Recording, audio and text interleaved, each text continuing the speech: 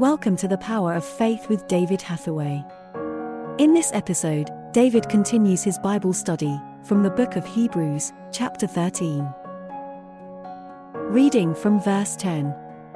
We have an altar, the cross where Christ was sacrificed, where those who continue to seek salvation, by obeying Jewish laws, can never be helped.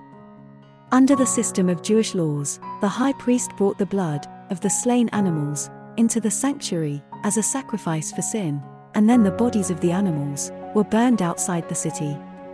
That is why Jesus suffered and died outside the city, where his blood washed our sins away. So let us go out to him, beyond the city walls, that is, outside the interests of this world, being willing to be despised, to suffer with him, bearing his shame.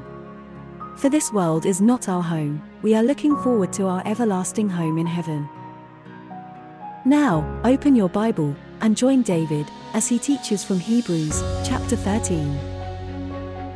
So faith still runs through the whole of the Old Testament, but it's in a different way, because the Old Testament was only a picture of what was to come in Christ. And I want you to understand this, because while Jesus here is speaking to the Jewish people, to the Hebrew people, this does apply to us today. Because when I examine a lot of traditional church, formal church, a traditional church, so much of it is actually based on the Old Testament. When you read about altars and sacrifices and ceremonies and rituals, that is not the New Testament. The New Testament is a life by faith, because Christ has fulfilled the law of the Old Testament. Now, let me pause on that for a moment, and let me come back to Hebrews chapter 13. Where we come to verse 7, where it says, remember those that have the rule over you. Now, if you read this carefully, and I've read it several times, remember those who have the rule over you, who have spoken unto you the word of God, whose faith follow. So it's absolutely clear, although some of the more modern translations don't make this clear, that when it says those that have the rule over you, these are your spiritual leaders, not your political leaders. Because it says, remember those who have spoken the word of God to you. Follow their faith. Then he says something in verse 8, which I find is quite interesting as parenthesis here. He says, Jesus Christ the same yesterday, today, and forever. Because literally, if you look at Jesus Christ, the Bible describes him as the lamb slain from the foundation of the world.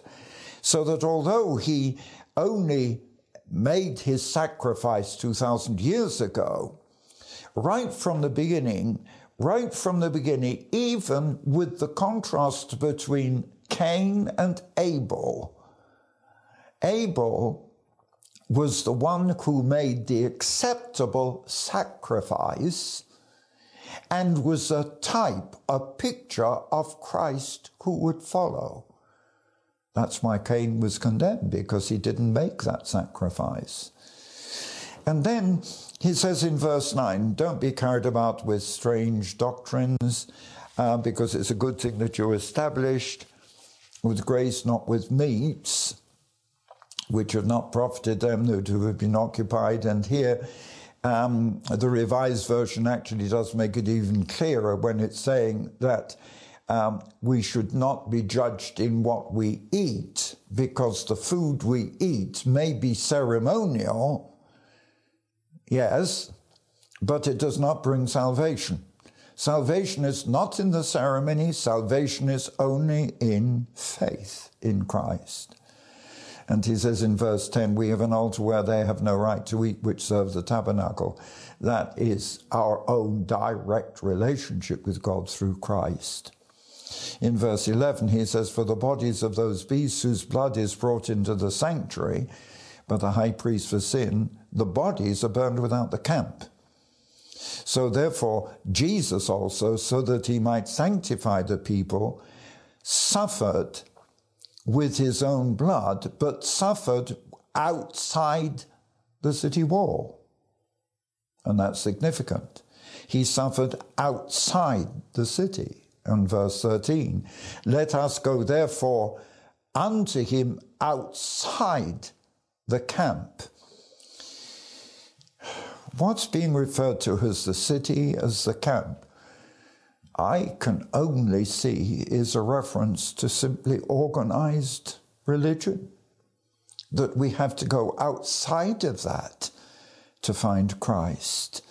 And yes, in verse 14, it puts in a slightly different context. Here we have no continuing city, we seek one to come. He's jumping to something else. He's talking about the second coming of Christ, that our habitation, our life is not here. We are citizens not of the earthly kingdoms, but of the heavenly kingdom, and must remember this when we look at the political situation. And then in verse 15, by him, that is through Christ, let us offer the sacrifice of praise to God. So here, this is not talking about our making a fresh sacrifice, which we don't need to do. We don't need the altar in this sense. Paul does refer to it in Romans in a different sense, where he's talking about personal sacrifice, but not that we need to come back to an altar, although to many churches the altar is the focal point. It is not. The altar is where we come to bring our praise and worship. Let us come to offer the sacrifice of praise. That's the fruit of our lips, giving thanks to his name.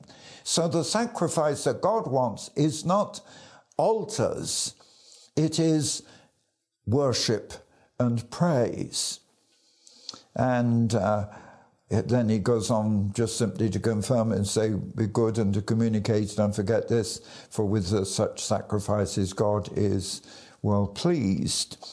And in verse 17, this is a reference back to the previous verse in 7, where it says, remember those that have the rule over you, obey them that have the rule over you, and submit yourselves, for they watch for your souls, as that they must give an account. This is not political. This is spiritual. Obey those that rule over you spiritually. Submit yourselves to those who watch for your soul, because they, that is the Christian leadership, must give an account for the ones that they shepherd. The spiritual leadership, the shepherd, the people are the flock. And spiritual leadership in the church has an answerable responsibility and must give an account before God, that they may do it with joy and not with grief. So you understand that Paul here is summing up so much. I mean, if you move on into James, as we will do sometime later, James again brings up faith, because in the first chapter he's saying, if any of you lack wisdom, this is chapter 1 verse 5, if anyone lacks wisdom, let him ask of God, that gives to all men liberally and upbraids not, and it shall be given him. But let him ask in faith. For he that wavers is like a wave of the sea driven with the wind. And in verse 7, don't think that that man will receive anything from the Lord. So you cannot get away from faith, and we shall be coming back into faith. But the point that I'm making is that Paul's main emphasis appears to be in writing to the Hebrew Christians to emphasize that the Old Testament was fulfilled in Christ, and Christ became the final sacrifice. God has given David a powerful vision for Central Asia. The Holy Spirit has directed him ever since David surrendered total control of his life when he was age 15. And the Spirit is still directing him now. And by faith, David is moving in anticipation of seeing the power and the glory of God in greater demonstration than anything before. All David's life, he has been following a powerful, prophetic vision. Hearing God's voice behind him, saying, "This is the way, walk in it." And now, as David explores Paul's letter to the Ephesians in his new book, Power, Your Inheritance, the book of Ephesians explored, David is seeing more clearly what God's ultimate plan is for us to fulfill. It is by revelation of the Holy Spirit that step by step, all his life, David has lived the miracles of the Bible. Now, take your Bible, open it to Ephesians, and follow David through the revelation he has received and wants to share with you. Order David Hathaway's book, Power, Your Inheritance, the Book of Ephesians Explored, by visiting eurovision.org.uk/shop. Thank you for listening to the Power of Faith broadcast with David Hathaway. We would love to hear from you. Contact us by visiting eurovision.org.uk. Also available online are many free teaching resources to help you on your walk with God. David has written many faith-building books to encourage and inspire. Order these online today. Each month, David ministers online and in person. Our ministry is only possible because of the faithful support of so many people. For details on our evangelism and humanitarian relief work, visit eurovision.org.uk. Thank you again for listening.